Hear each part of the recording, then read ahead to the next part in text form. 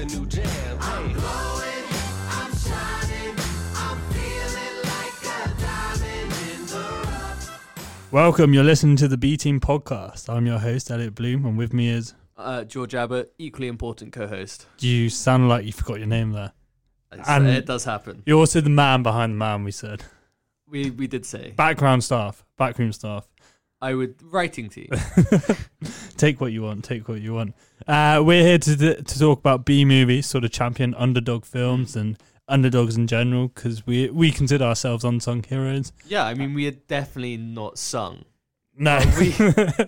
We are definitely heroes. Yeah. In the classical sense. Yeah. More very like much. Greek tragic Yeah, characters. the stoic figures. Yeah. But yeah, we're going to talk about 1930s. B We're sort of the origin. Before we go, this week, have you had any B-movie moments? I wouldn't say this week. What are the outtakes? I wouldn't say this week, but I was considering my B team lifeline. Sort of, if I was going to make a film, where would I start, or where would be my first rise? And it would be I was number 11 batsman for the first team, and then managed to climb all the way up the order to opening batsman, and had a great game, scoring 50 plus. I think that was my first half century, and then next week shipped off to Barbados on a cricket tour and scored a total of 8 runs in 4 or 5 innings. And do you know what the true tragedy of that story is? That your girlfriend is French and probably has no idea what cricket consists of. Yeah, I So know. every night when you tell her it, she has no idea what you're When I'm talking there about. still knocking in my back and she's asking what's that for. What about you, George? That's a bad image in my head. My BT moment is probably... Well, actually, I was thinking, and I played a game of rugby last weekend, and we were drawing, and in the last 10 minutes, I managed to injure our own scrum half by kneeing him in the back of the head. Oh, really? And then we didn't have anyone to take the match-winning conversion. Really? So we lost by 3 points. But why didn't you step up? Surely if you're going to knee someone in the head, you then assume their role to take the glory. Yeah, That's what any B team hero would do. I definitely could have Rabona'd it over the over the bar, but no, it wasn't. It wasn't to be. Yeah, it was my Verdun. Okay.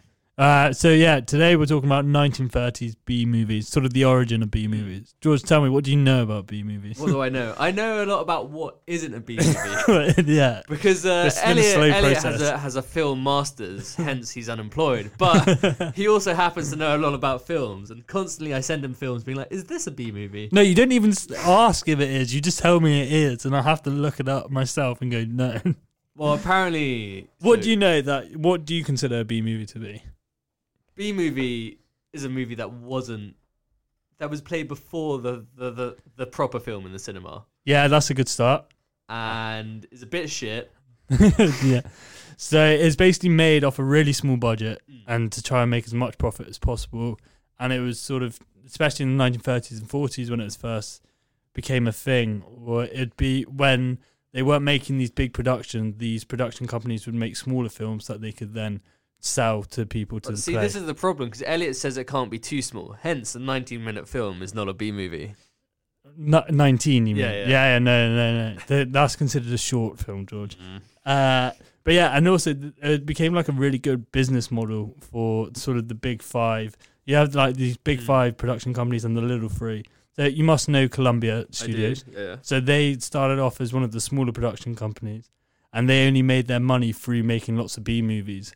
And what you'd sell it to theatres, and they don't know what the film's about, or no, they just have to commit to buying a season block of B movies. So it's like Lucky Dip, film version. Yeah, so they buy a season block of B movies that they then can have content to provide to the chain theatres. That's basically what my life is now, because I buy a season block to this row of B movies you constantly send me to watch. Yeah, but it was just a really good way to sort of, for these big conglomerate businesses to really establish themselves, because they'd also buy theatre chains, so then it would just be like they'd only play their own content, and it'd be a lot of content. And a lot of questionable content. As we saw with a couple of my picks that Elliot turned down. Yeah. What was your problem with Jeeves and Worcester, Elliot? So obviously, thank you. What was it? Thank you, Jeeves. Yeah, based you, off Jeeves. PG Woodhouse, the great PG Woodhouse, a fellow alumni of yours. Yep. So the film was quite racist. It got about 20 minutes in. Did you even watch it? No. No, I just saw it was Jews and Worcester, and I thought that's for me. That's quite wholesome content. No, instead it turned out that they picked up a black man who happened to be a jazz artist, and they just kept referring to him as it or barbaric. And after that, I sort of turned it off. In the Wikipedia, it didn't say about the racism.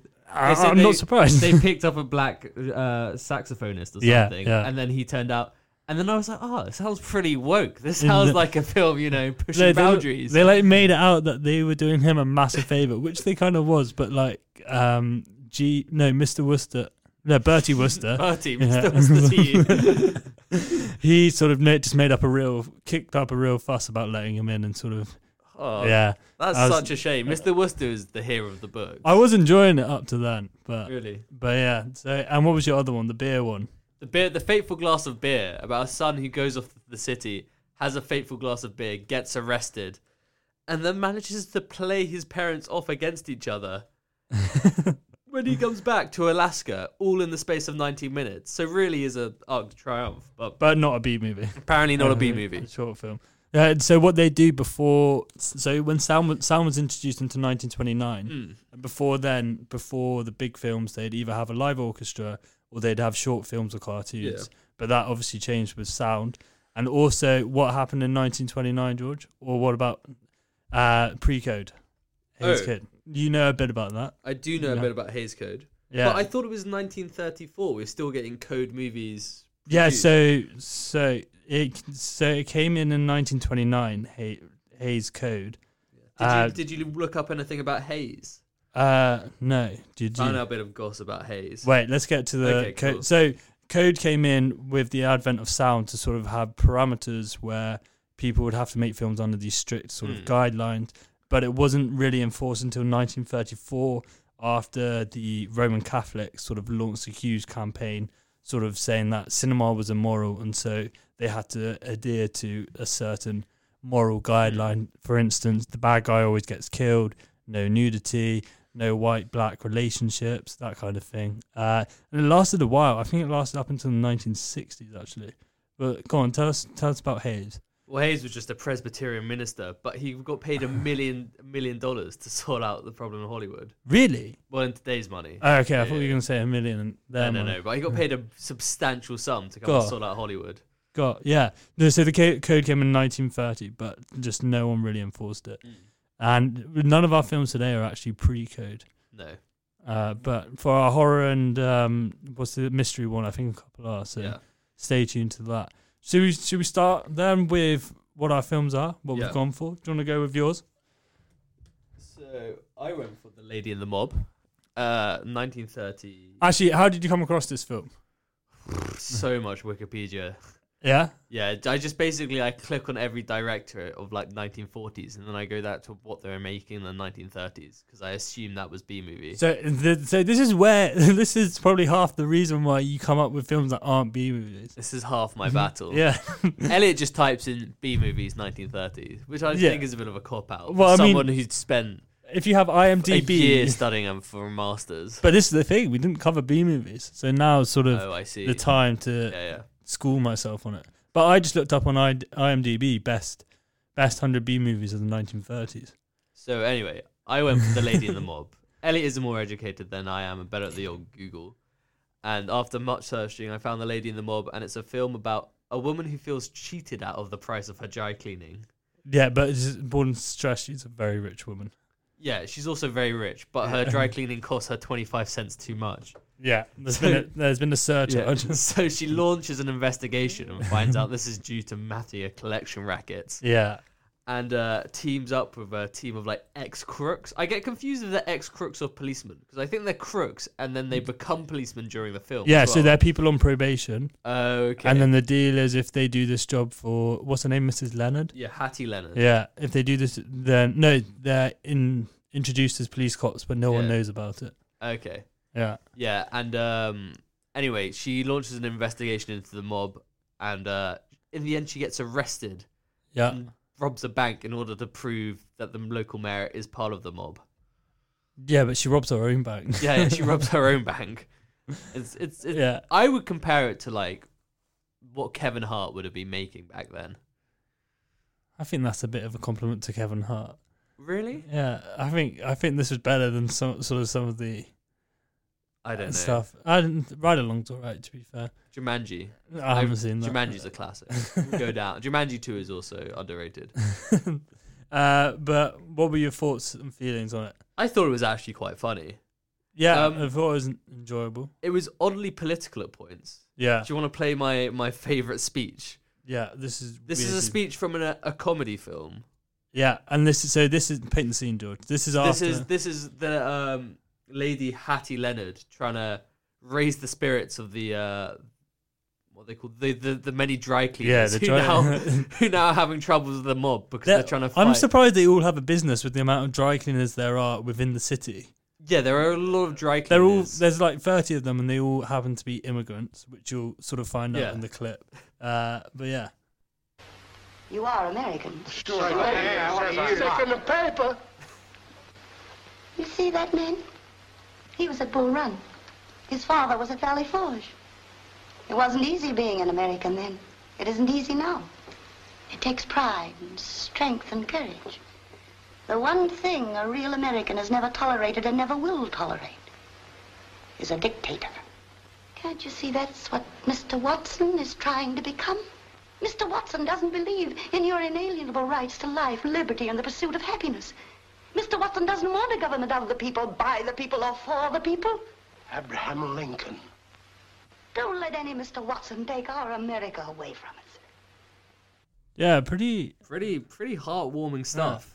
Yeah, do you think is that taken from Abraham Lincoln's speech? Is Yeah, that I the think reference? so. But I think this is because the main writer of the film, Richard Maybaum, was also a very political writer. He produced really? the first anti-lynching and anti-fascist plays on Broadway.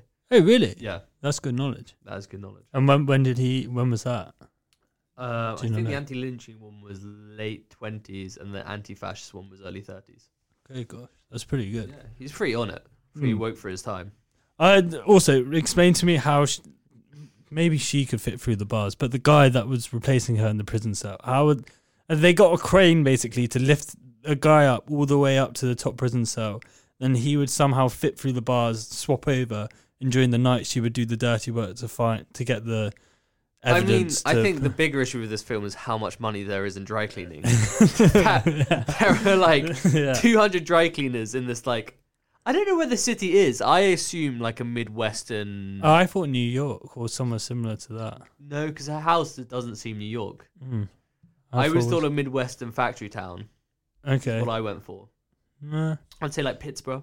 But yeah, still the dry cleaning. Also, why dry cleaning? Yeah. Also, why did the Do dry? you think the writer just really loved his local dry cleaners? I don't know, but do you think the mafia like has founded in America off the backs of hard-working dry cleaners? Well, they do wear a lot of suits, Do the you think- mafia. So Do you know how they say the washing machine was one of the world's best inventions? It liberated women from the house workplace. yeah, Do you think it also destroyed the mafia, destroyed organized crime? yeah, I wouldn't be surprised. And what about? Have you got any facts about who was in So, some of the actresses? so and actors? Hetty Leonard Yeah, was played by Faye Bannister, yeah. and she was in Jezebel. Do you know anything about Jezebel? I just know it's quite a famous film by William Dreyer. Yeah, it's 1938, isn't it? yeah, it's a classic film about naughty women. Okay, but she's not the main character. It stars Betty Davis. Yeah, yeah. So she was a supporting character and got the Academy Award, and that was a year before this film, 1938. Oh yeah, for best supporting Yeah, actress. so she was definitely probably. So was this her like reward that she got a leading role? Maybe, yeah, or this was probably was her this first- like the decline? This came out in 1939, right? Yeah. So right at the end. I think this film is probably a stud film. It's I like, would be happy to be in it. There's a lot going on. It's not just a comedy. what would you like to have seen differently? Or what do you think could have added a real comedic moment to the film? So she has this son who is married to a woman who like far surpasses him in courage, Yeah. and I think there could have been more. She could have been meaner to her son. It's Yeah. a classic stepdaughter. It's classic daughter-in-law and mother ganging up on son, which is always good fun. I like to see henpeck men. As a henpeck man myself. But also the supporting actress of Leela Thorne, her daughter-in-law, is India Lampino, and she was born in Herne Hill in London, where I live. Ah, And then she went to America and became one of the first leading female directors of the 1950s. which you also aspiring to do. Become a female director. No, just leading director from Herne Hill. Is that where you said you're from? Yeah. Yeah, but move to America. It would be lovely to move to America. Would yeah. you like to be a champion director of B movies? Would you rather write a couple good films that are feature films but no one knows your name, or you're the guy to go to for B movies, as in a writer or creator? No, I think I'm pure pop culture. I'm always going to be producing the Jumanjis of the world. Is Jumanji just not like a B movie on steroids that has so much money pumped into it is considered a main film? Well, it's a blockbuster. I think isn't Jumanji is the classic thing where it's so lowbrow it becomes highbrow. That's more my mantra. You love those films, don't you? Yeah. They're so lowbrow that you have to find some highbrow in it. Yeah. Yeah. Anything else about any other facts did you have? Not much else, to be honest. What would you rate it out of 10? I would go with what's a 10? If we're gonna do a podcast and we're rating stuff out of 10, we've got to really have a strict scale. Parameter? Bicycle Thieves. Okay, Bicycle Thieves is 10. Yeah. 7.2 then. What? Oh gosh, that's pretty high. No, but if Bicycle, fine, 6 point. Okay. No, I don't want to No, influence it's you. got to be your first. You got to be Yeah, your first yeah, guy. it's gotta be your first 7.2. guy. 7.2. Okay. Well, let's see how that shapes up to my film, which is The Plot Thickens. Did you watch it? I did. What did you think? You weren't impressed. It wasn't very funny. There was a midget, which I felt bad for laughing at, and the other joke was, But he did turn out to be evil and annoying. yeah, but that was. It's just like, yeah, disabled people are bad. It's the classic joke. And then the other classic joke was, oh, there's a female detective. No, but it wasn't really a joke because she was the one that won out in the end. She was the one that solved everything. Yeah, She was ahead of everyone. I know, but that was kind of like the setup for a lot of jokes in it. Yeah, I mean, it's obviously of its time, but it comes from... Like Jeeves. Yeah, like Jeeves, but probably not quite of its time as Jeeves. But that comes from... What's his name? Stuart Palmer's famous mystery novels all around this female detective called Hildegard Heath, I believe. Hildegard Withers, and it's sort of a variation of Agatha Christie's detective Miss Marple. I didn't mind it. I thought there was some funny moments, and I particularly liked what's his name, the guy that plays Oscar Piper, who is James Gleason. He also starred in a few famous films. Yeah, I honestly found it quite hard to follow. Why? What? There was a lot going on. What? So many dead ends. Like, But that's the whole point of a whodunit film, and the fact that everyone was a suspect. I think apart from the midget, it was too highbrow for me. I think that was the big issue with it. I bet it's just because the opening shot is a police detective police copper talking about horoscopes. That was probably the funniest part of the film. Well, let's hear a clip and see if you can laugh a little at this. 6C9278. Well, the boy just stares after them, and he looked ready to commit murder if he'd ever get his hands on them. Then the boy jumps into his car and takes out after Carter and the girl. Good work, Cassidy. Who was the boy? Well, I couldn't be expected to know that. Well, what kind of a car was he driving? What was the license number? Funny thing, it slipped my mind. It was an old car. Let me see, what was that license number? You mean you identified Carter, who is now murdered, and took down the license number of his car, which is now in the garage, but you don't know who the boy is, and you didn't bother to get the license number of his car. Remarkable, Cassidy. Remarkable. You'll go a long ways. Thank you, sir. A long ways out in the sticks. I see you grinning at that, George. Come on.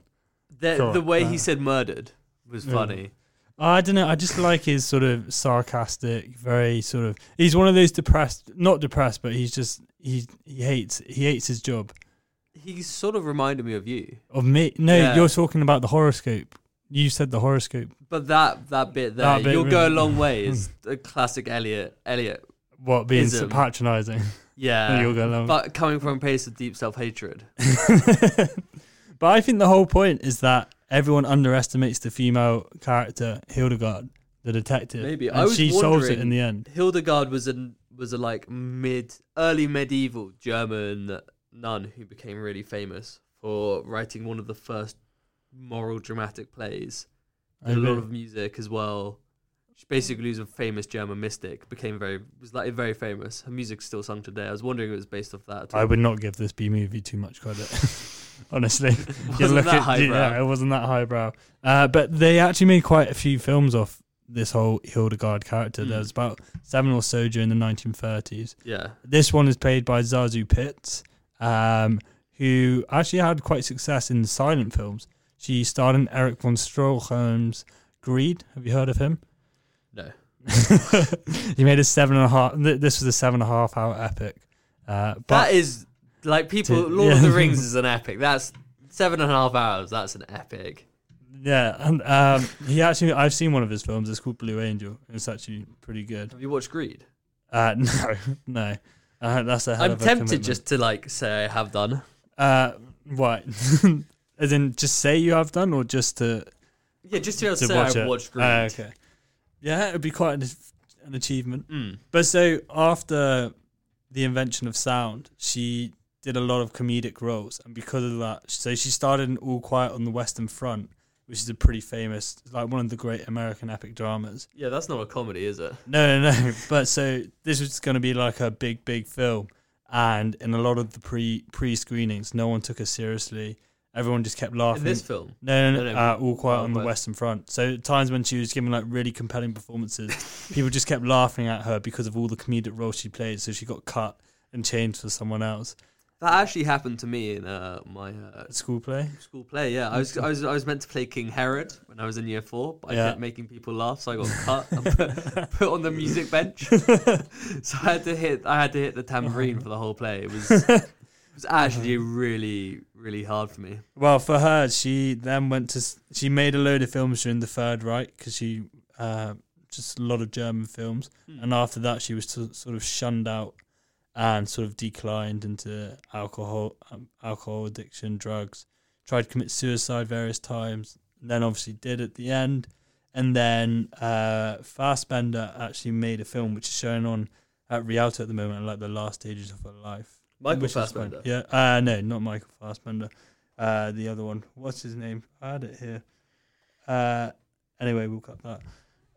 And then obviously Oscar Pipe is played by James Gleeson, and Yeah. he got nominated for a few. I'm a big fan of James Gleeson, actually. Yeah. As a man who will go bald myself, I just know it's going to happen. I'm Yeah. a big fan of bald actors. Well, I think what I've realised from these B films, you see a lot of these actors becoming the support. They become the true B actors that they are, and become the supporting actors in the feature films. Because a lot of them get nominated for supporting actress or actor roles. Especially amongst the leading men in B films, there's a lot of not so handsome men, which Oh, Jack Nicholson and John Wayne. Come on.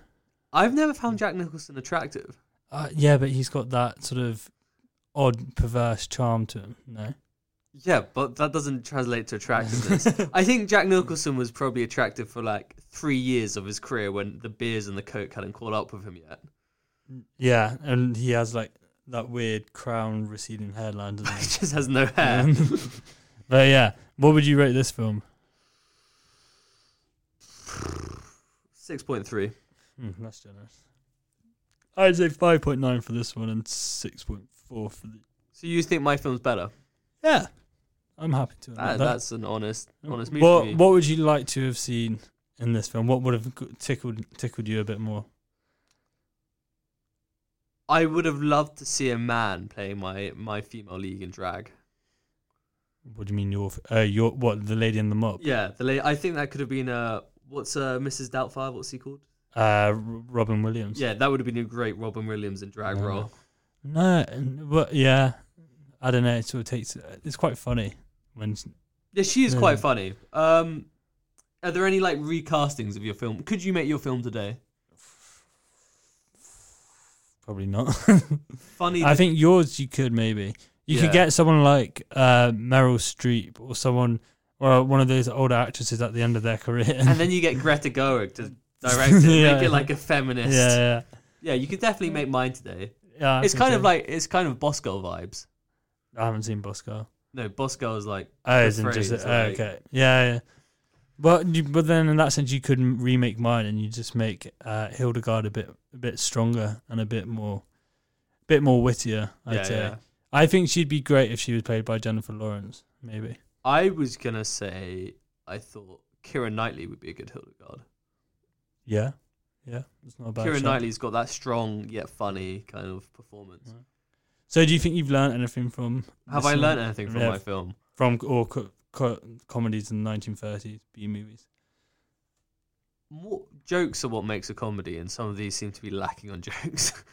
Yeah, but yeah, I'd say there's no real there punch. seems to be a lot there's It's quite punchlines are formulaic. few and far between, Yeah. to be honest. It's quite formulaic. Yeah. Well, I always found like you feel time progressing and nothing really happens, and then it all acclimatizes, or all amounts to the end. 1930s films are quite exhausting to watch, as I think the 1930s was to live through. Yeah, I think they're exhausting, but they're also quite easy because you like look at the time and they've just gone quite quickly because they're obviously just over an hour.